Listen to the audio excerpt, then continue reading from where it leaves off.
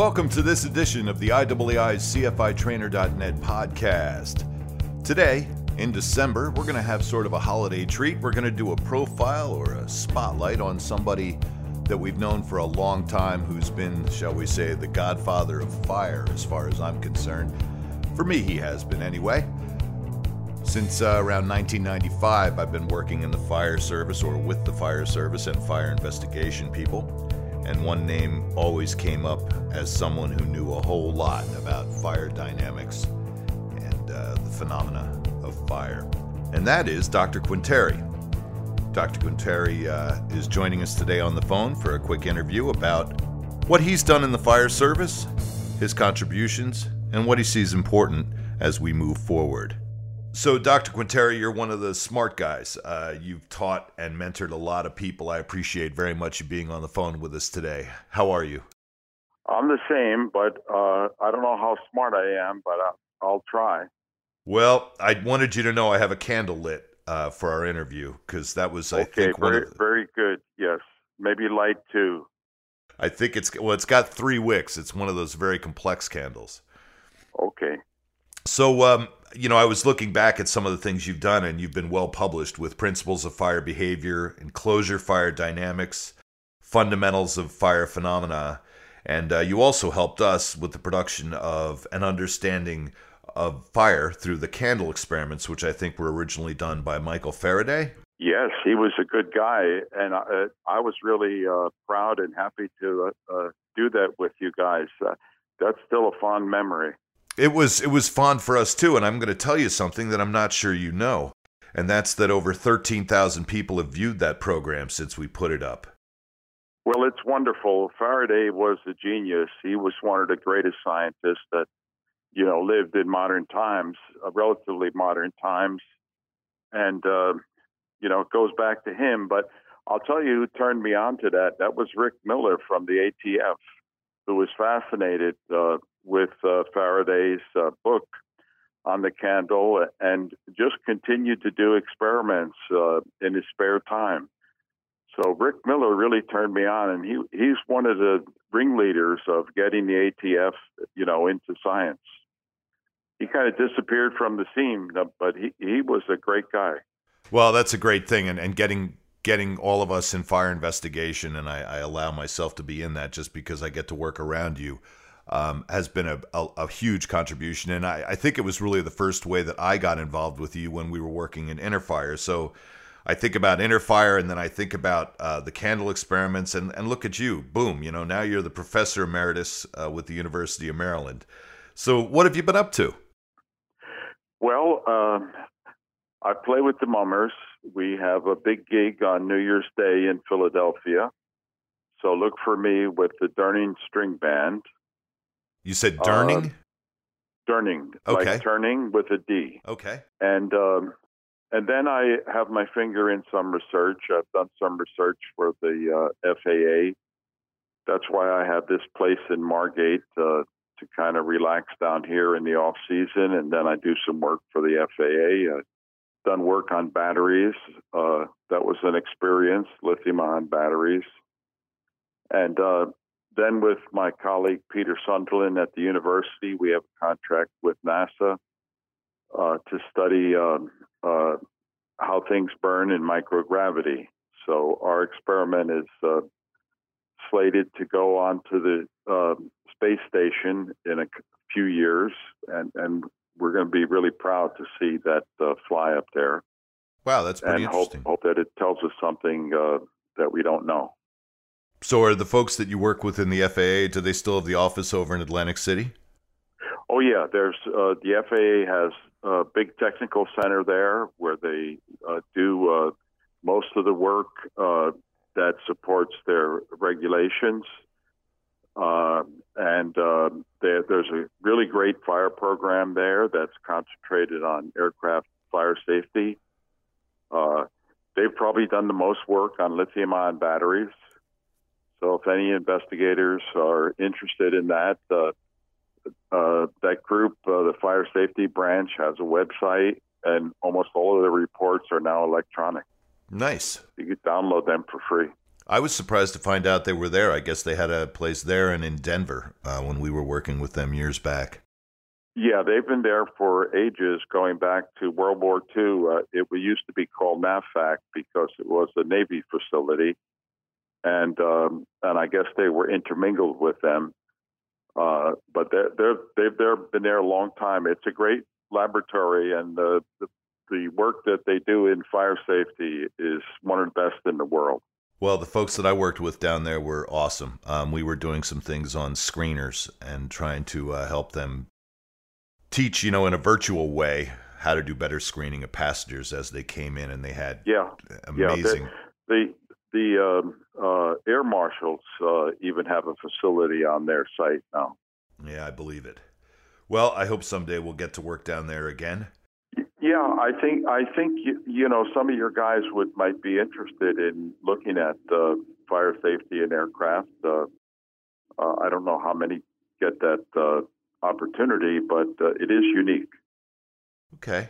Yeah, it's for us. It was dealing with trying to get people to stop bringing the wrong things on a plane, and it seems like as you're working on lithium-ion batteries and a couple of the phones that I know have been mentioned recently, that's getting to be an issue as well. Well, even after 9/11, they still were bringing things on planes that they hadn't really sorted out yet. It took a few years after 9/11 before they stopped bringing flammable liquids on an airplane. So, there's many issues with aircraft. You have new aircraft now made out of a composite, which is a plastic with carbon, and that's flammable, and instead of aluminum that just melts. You have Malaysia Air that disappeared. It had 6,000 pounds of lithium-ion batteries in its cargo bay. Whoa, I didn't know that. Yes, there's stuff on the internet about that, but we still don't know what caused that plane to come down. Wow, yeah, and I saw the last thing that they were saying was everywhere they were searching, they didn't think it was there. So, well, it'll be interesting to see what happens. Yeah. I know you have a mechanical engineering degree. And I also read that you were the chief of NIST Fire Science and Engineering. But I'm trying to think about, wanted to know what drove you into fire and fire science. I lost my job. Okay. Yes, I got my PhD from New York University. Then I was really happy to get a job in outside of New Brunswick in New Jersey, working for American Standard. They had a research lab there. And a couple of other people in the fire field went through that lab before me. It was just a coincidence. So I got a job there doing heat transfer work, and corporate business and research wasn't that profitable. So a lot of corporations were cutting back their research labs, and I was one of the first to go. So looked around for a job and wound up at the National Bureau of Standards, working in their expanding fire program. Nice. And then ended up being the chief of the fire science and engineering. No, I was chief of one division. Right. There was a center for fire research there at one time that John Lyons put together. That was a really great experience working in that environment because that group numbered as high as 120 people. It really was pioneering some of the work in fire because no one had ever worked in it before in the U.S. to any large extent. And it was a great experience. So then I moved up and I became one of the two division chiefs. But management was fine, but I wanted to keep my finger in the technical side of things. Seems like you've always done that. I'm wondering, so at the beginning, what were some of the first experiments, or can you give an example of one of the first things you worked on? Well, we were all learning at that time. I tell you the truth, Rod. I didn't know how the flame on a match worked. So, even though I had a PhD in the field of heat transfer, fire is a much more complex field because not only do you have heat transfer mixed up with fluid mechanics, you have chemistry and turbulence and soot and and it's a very complex field, so it's hard to get your arms around it at first. But one of the first things I worked on was they started to look at the flammability of carpets, because floor coverings up to about the 70s were mainly vinyl floors and things like that, and the linoleum, and then they switched over to carpet. And they had some big fires, I think one in a nursing home in Pennsylvania. And so attention was focused on, should there be a fire test for floor covering materials? Up to that point, floor coverings were kind of exempt from any fire testing. So I got to work in that territory. There was a really big effort going on, and I was working around the fringes and doing some analysis, and helped even with the final test method that they put together. So that's how I got my feet planted. It was very practical work, but there was analysis that had to be done, and it was a learning experience. It's funny, you say you didn't know how a match worked. We just got done doing a module on thermometry, and Dan Madrykowski, for the first time explained to me a couple of things so that I could understand them about heat transfers and the different types of heat. And it was it's always so interesting to learn. So as a researcher, what did you find most rewarding in the fire investigation field? Well, what happened when I first moved into the field, there were a couple of scientific simultaneous efforts. You might remember there was a commission put together by Nixon to look at fire safety and firefighting issues. I didn't know that. America Burning. Okay, yes, that I remember. So America Burning spawned some activity, and that triggered a bigger effort at what was then the National Bureau of Standards, which is now National Institute of Standards and Technology, NIST. There was a parallel program in basic research at the National Science Foundation. And so a lot of academics were involved in that program, and they had a really good guy there at the NSF fostering this new work in fire. So it was very fundamental at the time. Ralph Long was the guy involved.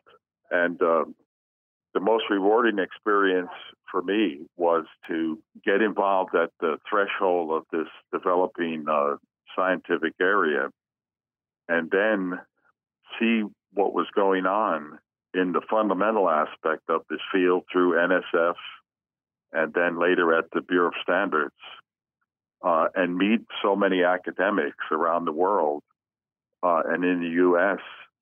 that now started devoting their attention to fire.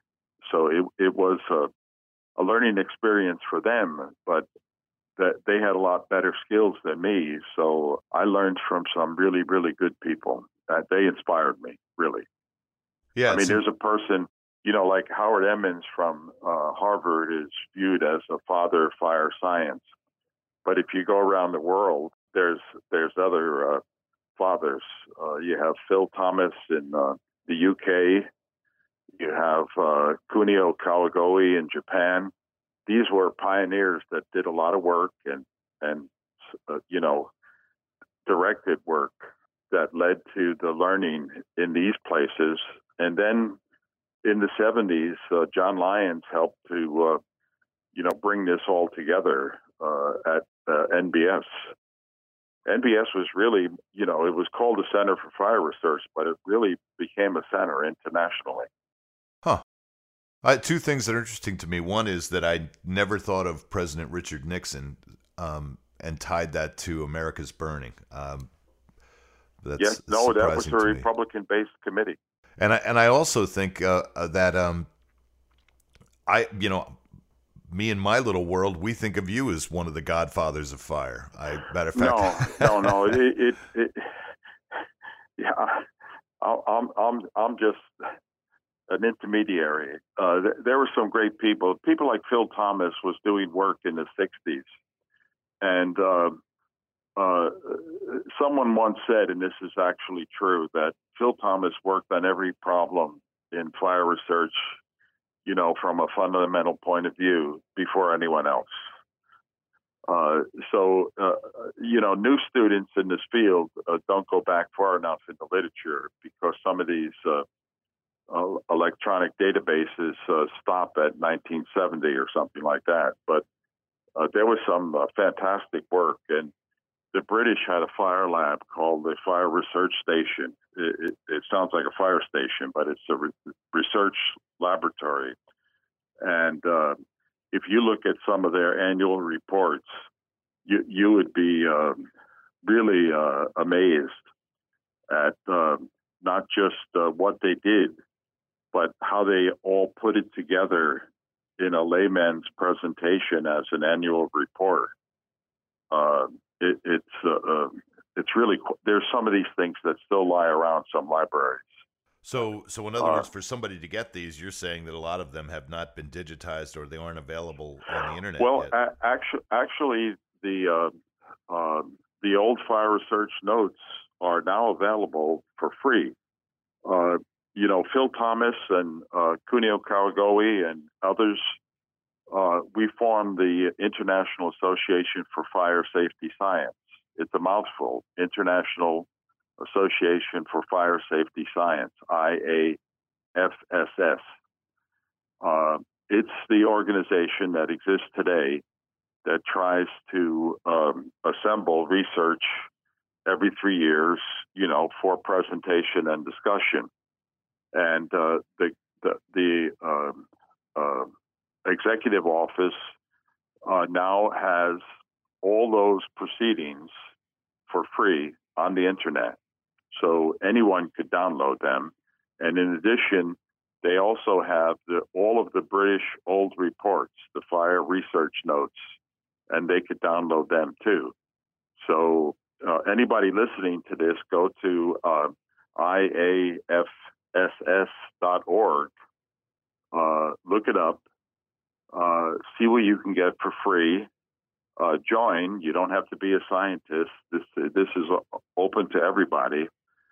And you'll see what's going on around the world today. Unfortunately, I would say over the last 20 years, we've gone away from fundamental work, and we're just kind of solving problems and applying old techniques. You've been saying that for years to me, that we need to do more. 20 years. Yeah. Yes, it's 20 years. So it's I think other people see that too. Maybe not the new people in the field within that 20-year span, but people that look back see that the work had a different tinge to it. Today, CFD modeling seems to be the cure-all, but underlying CFD modeling, there's problems that are very fundamental, and you have to look at them closely before you can confidently, make a simplification that is easier to use. Understood. So that gets to data in some cases, and one of the questions I had for you was, as someone who's been around investigation, you and I have had some conversations, and I've heard you a little frustrated with some things involved in investigation or in data that you might have been able to get. What have you done? What have you done to get better data yourself, or what have you done to get over some of the frustrations that you've had, or maybe they still exist? Well, I don't know how I classed my frustrations when we talked in the past, but the development of the ATF Fire Lab is a big accomplishment. I don't think that's supported sufficiently. I think the work they do is superb, and I wish that they had vehicle to get that work out, to the fire investigator and others. So, it wouldn't just not be a laboratory in the background, but something that, comes to the forefront and produces reports that people can benefit from. the fact that was not built on the campus of the University of Maryland is probably one of my biggest disappointments, because it was by president order to be built on the university campus, and politically it got all screwed up. Yeah. Sorry to hear that. I mean, that was a loss to both ATF and the University of Maryland.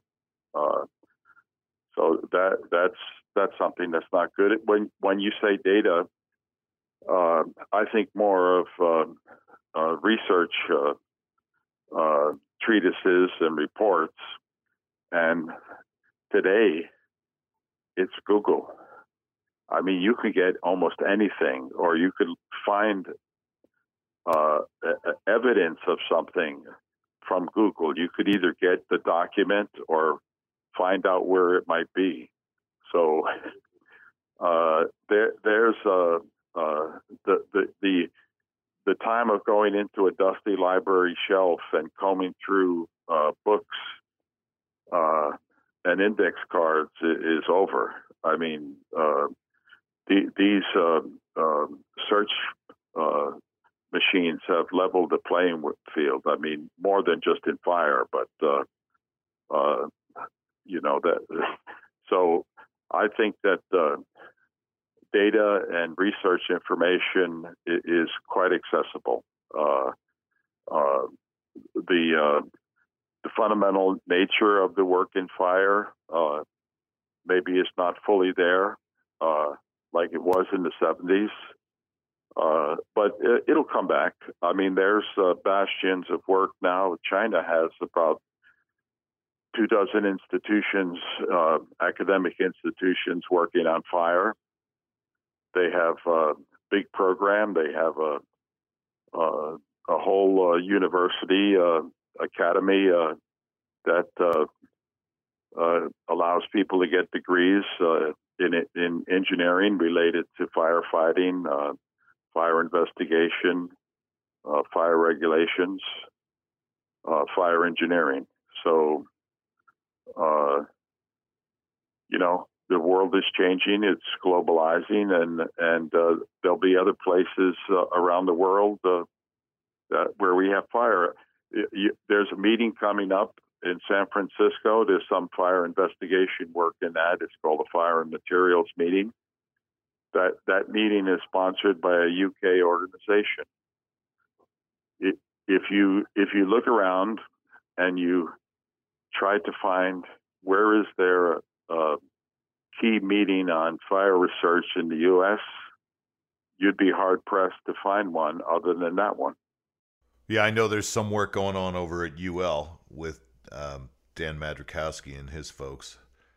Yeah, there's work going on, but it's much more limited. In other words, like the fire program at NIST was 125 people by the end of the 70s. Now it's 25. Yeah, I think we're all running a little leaner than we care to. Yeah, I mean, look, and the field has expanded enormously in terms of its scope and people interested in it. But people trying to do the work that advances the field is not there. And, IAAI will have their meeting, and they'll present some, research type work. But there's really no, like academics in the U.S. and government agencies. There's no prime meeting in the U.S. Leading this anymore. Yeah, it seems even in higher education, I see so many colleges, universities, all kinds of places of education that are driving education and fire investigation towards certificates or towards degrees. But you're right, I don't hear much about research. Yes, and those degrees are capitalizing on the information that was developed, in the 70s and 80s. So they're teaching that material now. That's wonderful. I mean, that's why I went into the academic world, to transfer that information. But we need to, as a country, invest in this field. I mean, fire has one application in investigation, but fire controls commerce through regulations, and it tries to get the right safety requirements in facilities, buildings, aircraft. You want to do that right. You want to do that in the most efficient way, and you want to do that in a way that doesn't hamper commerce. So what's the argument, since we're on the topic, and then maybe we can move on to something else? But I mean, what's the argument to government, to private sector? Hearing it from somebody like you with your credibility, how do you argue for better and more research? Well, you might say it's not a national government job, but if you look at the field of fire, there's not one corporation or one state entity or even government agency that could carry the ball properly. It's too small. So you need a national presence dealing with fire for efficiency's sake and to make progress. That's why you had America Burning. There was a research component to that, as well as the development of the U.S. Fire Academy and getting better statistics. So you need to have that consciousness going on at a national level. Other countries, fire is more in the national scope. And they're probably dealing with problems that we had years ago. So it's No. The No? world is dealing with the same problems today. I mean, just an example. If you have a material and it has to pass a flammability test to be sold, the flammability tests number into the hundreds. And every agency in the U.S., every jurisdiction has a slightly different test. If you go around the world, those tests change. If you're a manufacturer trying to sell your product globally, you have to deal with this whole morass. Why the heck can't, people settle on, one approach? Now, who's going to make that, justified? It has to be some underlying science and technology. right. Okay, makes sense. But who's going to keep it the way it is? People that don't want to rock the status quo. I mean, we can't. It doesn't seem like we can even get it consistent across the states. And you're talking about, the globe. So I know, for instance, in California, we think we have such strict standards in so many things, and then meanwhile we end up with another warehouse fire. Well, there's always going to be fires. Fires are rare events. There's always going to be something that goes wrong. And in that case, you bring that. I mean, that's like the Rhode Island nightclub fire. Where were the inspectors? Why doesn't fire prevention come to the forefront? Yeah, I guess there's just a lot of priorities going on in these cities, and it's not. No, good. they don't have the capability. They don't have probably the knowledge base. They don't have the money. So you've been involved in some pretty large scale investigations, from what I remember. Either involved in the investigation or researching it afterwards. You want to talk about one or two? World Trade Center? That might have been one I was thinking of. See, now, I wasn't involved in that in any financial way. I mean, no one signed me up so that I would get paid to do some work. So how did you get involved? Well, like everyone else, I watched it happen. I was actually at FLETC, at the ATF facility that they're getting ready to teach. And actually, I had some work to do during that time. So I was looking at this from the side, really. And I was put on a committee that the American Civil Engineers put together to go to New York and start an investigation. And I wasn't on the site team, but I was on like the second team. And I was getting emails from them. And between those emails and looking at the newspapers and seeing what some so-called experts were saying, it really drove me to speak out. And then when I spoke out, I got involved with some of the family members who wanted me to give them some advice. And I kind of stuck through that. And then I watched the whole investigation unfold, ultimately going to NIST. And I sat through all their meetings to see what they were going to do. And then in the end, I was pretty disappointed. And if anyone goes to the testimony of the House Science Committee that got the final report from NIST, they'll see that the first speaker before NIST got on the podium was Sally Regenhart, one of the family members that lost her son. And she was singularly up front. And the committee was asking her what she thought. And you'll really get an earful if you look at her testimony, because she was not happy with what NIST did. And I could point to what appear to be errors in what they did. So that's another frustrating side of things. I don't reach the same conclusion that NIST did. And their conclusion seems to blame totally the airplane. My conclusion blames the people that decided on how much insulation to use on the steel. I remember those two conclusions lead to different implications. And so that's it in a nutshell. There's more to it than that. I mean, from a fire investigation standpoint, why would you take all the steel, distribute it around the country for little souvenirs, sell most of it to Korea, and not segregate it out so that you would have the steel on the fire floors as forensic evidence, from which you could learn the temperature that the steel got to, which would be very important to tell you about how and why this thing collapsed. Now, why wasn't that done? And there were people screaming to do that, me included. This guy, Professor Astani from Berkeley, he got kicked off the committee, and I didn't get any more emails after that.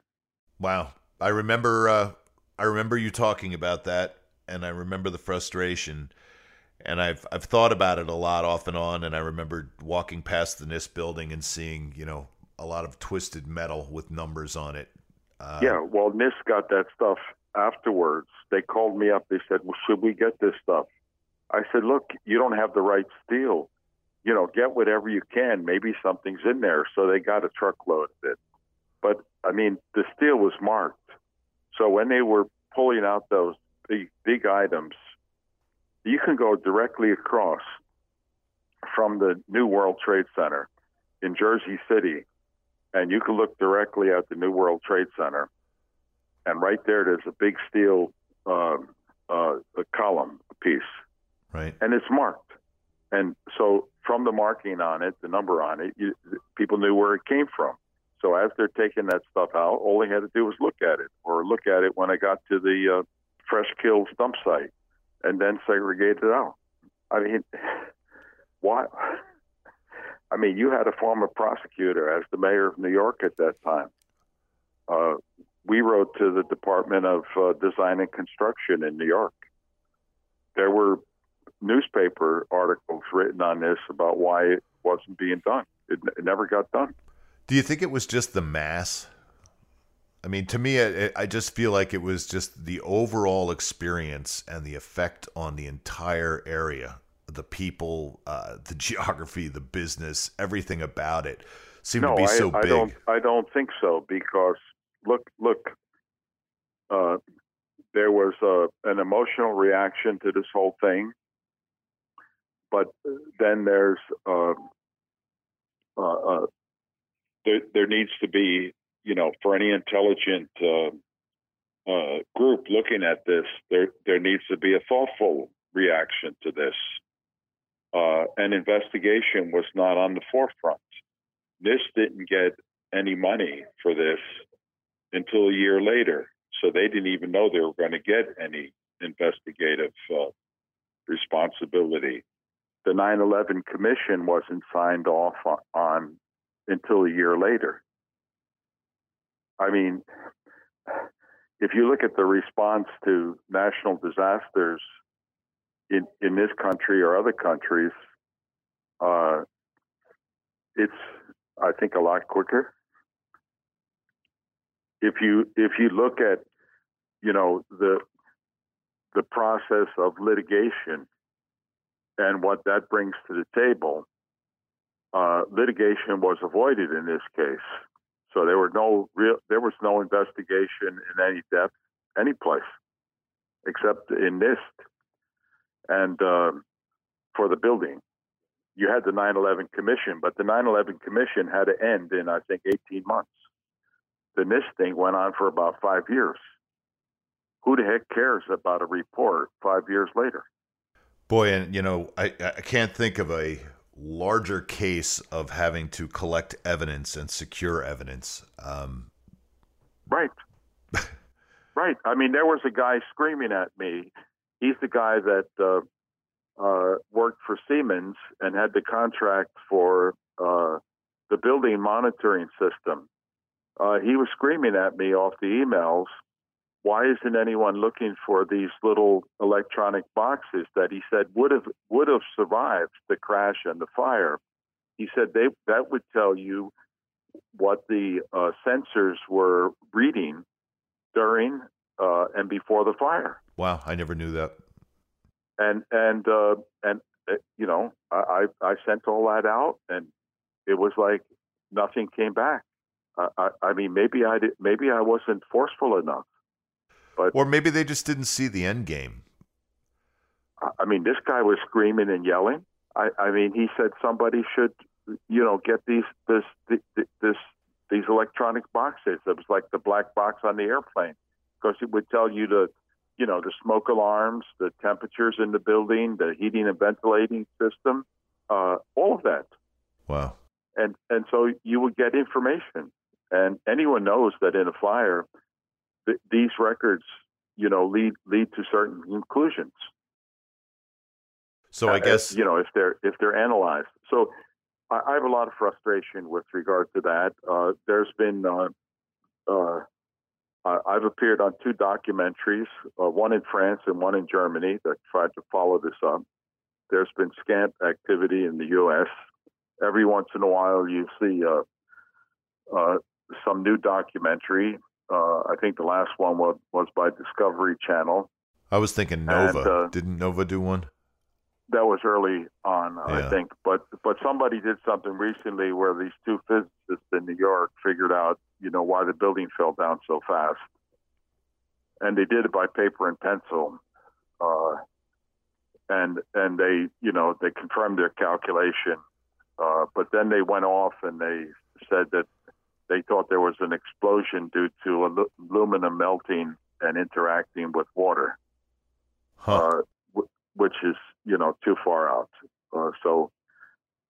But there's a lot of conspiracy theorists that say the building was taken down by charges planted in the building by the Bush administration. You could see where, Yeah, I think sometimes people just want to move on, and it loses Yeah, people priority. want to move on. I mean, I knew the reporters from the New York Times that worked this, and they just said, Jim, it's old news. Forget about it. Well, one thing you can't forget about is the fact that, when fire investigators go to a fire, they need to secure the scene and they need to keep in touch with every bit of evidence that they can. And I guess... Look, the ATF was thrown out of the Pentagon by the FBI because they were telling the FBI to secure the scene and keep the evidence where it was. Yeah, I wasn't aware of that. I do know that Mike Bouchard had been involved with... Yes, he wrote a report. Probably public. Say that again? I'm sorry? He wrote a report on this, after action report. It's probably public. Okay. I mean, Why you have to? Why didn't the ATF guys go to New York and try to help out? They were key in the '93 bombing. Yeah, they found the truck with the New York bomb squad. I remember that. Why didn't NTSB play a role in the investigation? They usually write a report and tell you what happened publicly. I don't know, but I guess we're leaving some questions for people. The FBI said you're not on the scene. Yeah. This is terrorist activity. It's our job. We know this was arson. We don't need ATF, and that's it. So you had no ATF involvement. The best national force for fire investigation. You had no NTSB involvement. The best investigative group in the world, probably, for air crashes and incidents like this, and they were not involved. I didn't know that. Yeah, there's no NTSB report. Wow. And one of the issues is that NIST claims that when the airplane went through the building, it knocked off all the insulation. Read their report. They said that 45 of 49 columns in the center had all of their insulation removed.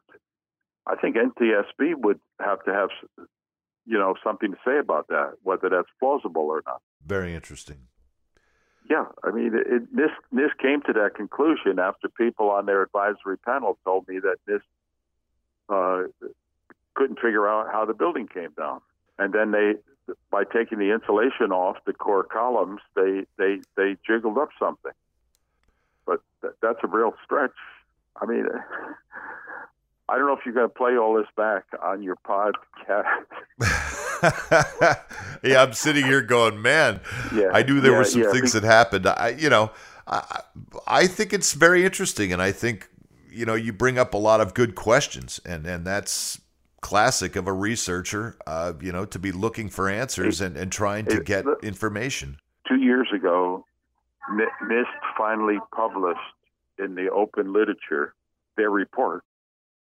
So when they publish it in the open literature, you can now write a letter to the editor. Now, who wrote a letter to the editor? Me and one of the former people on their advisory panel. And how did that go? Oh, that's a story in itself. The journal that published their report, in the end, wanted to redact half of our letter to the editor. So we went to a different journal. And why did they want to redact it? You'll have to ask that editor. Okay. Yeah, I'm not sure. Here I wanted to spotlight on some of the things that you've been involved in, and I know that this was a big deal. I think, just the fact that with your credibility and with your desire to see future things like this have, be handled like any scene, like any crime scene or fire investigation scene. I'm hearing you clearly that there are things that we could have done to secure more and to do better research and to find better answers. And I appreciate that. Witnesses' stories are real important. Right. NIST had to get special permission to interrogate any people. I think it took them 2 years before they could do that. Wow. Yeah, and I guess in this case, they would be doing informational interviews, sort of. NIST had their lawyers working as defense lawyers. Wow. So there's one guy. There's a guy. His name is. They're drilling through the wall now. They're coming to get you. There's something on the internet that this guy put together a story, and he's a journalist from California. So, but it's in the background. No one cares about this anymore, but we did go to war over it. Yeah. Something tells me people do care. I don't know. I can imagine that, now that we're at this point, it would be difficult to really raise it up again. And I've heard some of the arguments that that you discussed about insulation. So I don't think all was lost there. And I'm grateful for you sharing the story. What I would have hoped for is someone just take a look at what I'm saying and take a look at what NIST has and maybe make a judgment. Yeah. Because if I'm right and they're wrong, then they really screwed up. Well, that's above my pay grade, I think, is what guys in my business say often. What can I say? Yeah, it's interesting. Well, you took this from a piece where I wanted to highlight some of your work into a pretty in-depth story of a huge challenge in investigation. So I guess I sort of want to shift away a little bit and wrap this up and go ahead. Get from you some things from what you've learned, and from your research and from, things as large as the World Trade Center. What do you want to communicate to investigators as a researcher? Well, keep demanding that science underlie their technology and keep learning, because I think the investigators have made the biggest push into the science of the field, and they're the biggest promoters of it, and I think that they should stay that way. I'm glad to hear. And they'll be driving the field. I mean, this meeting out in San Francisco, fire materials meeting, has a whole section now with regard to fire investigation. So it shows that fire investigation is moving into the area of research and developing new knowledge, and all of that's good. Well, good. You give me hope. I appreciate that. Hope. There's hope. And I often say to my wife, the Chinese will save the field. I often say to my wife, she's like, God, you're so critical about some things. And I said, well, some of the greatest criticism is also surrounded sometimes by the greatest hope. Yeah, sure. The field has moved enormously. It's made really progress. I was fortunate enough to be in the right place and to be associated with the field and people in the field and investigators, researchers. It's been a wonderful life experience. It really has, and I got to tell you personally, it helped me and my company. It helped my company obviously by having business that we were able to do by developing these networks to teach online. You guys do a good job. What you've done for IAAI with CFI Trainer, that's fantastic.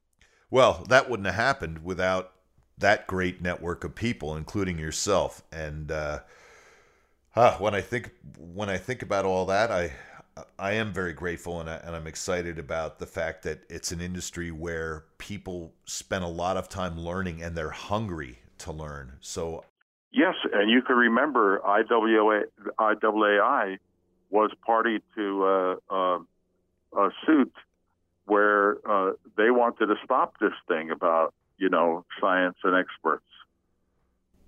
And they really changed, 180 degrees. Yeah, interesting. So that's a big plus. That organization has done, great work to integrate science into the field in a way that's not threatening to the investigator and helps them learn, like through your work. And so it's fantastic. Well, I'm very grateful for your time, and I want to thank you for a lot of the people that I bumped into, or the people who originally introduced me, for all of your work in writing and teaching. From what I've learned, you've helped everybody in this industry have a better understanding of fire. So thanks for your time. And now my main priority is to get my routine down for the mummers and be successful in this New Year's Day parade.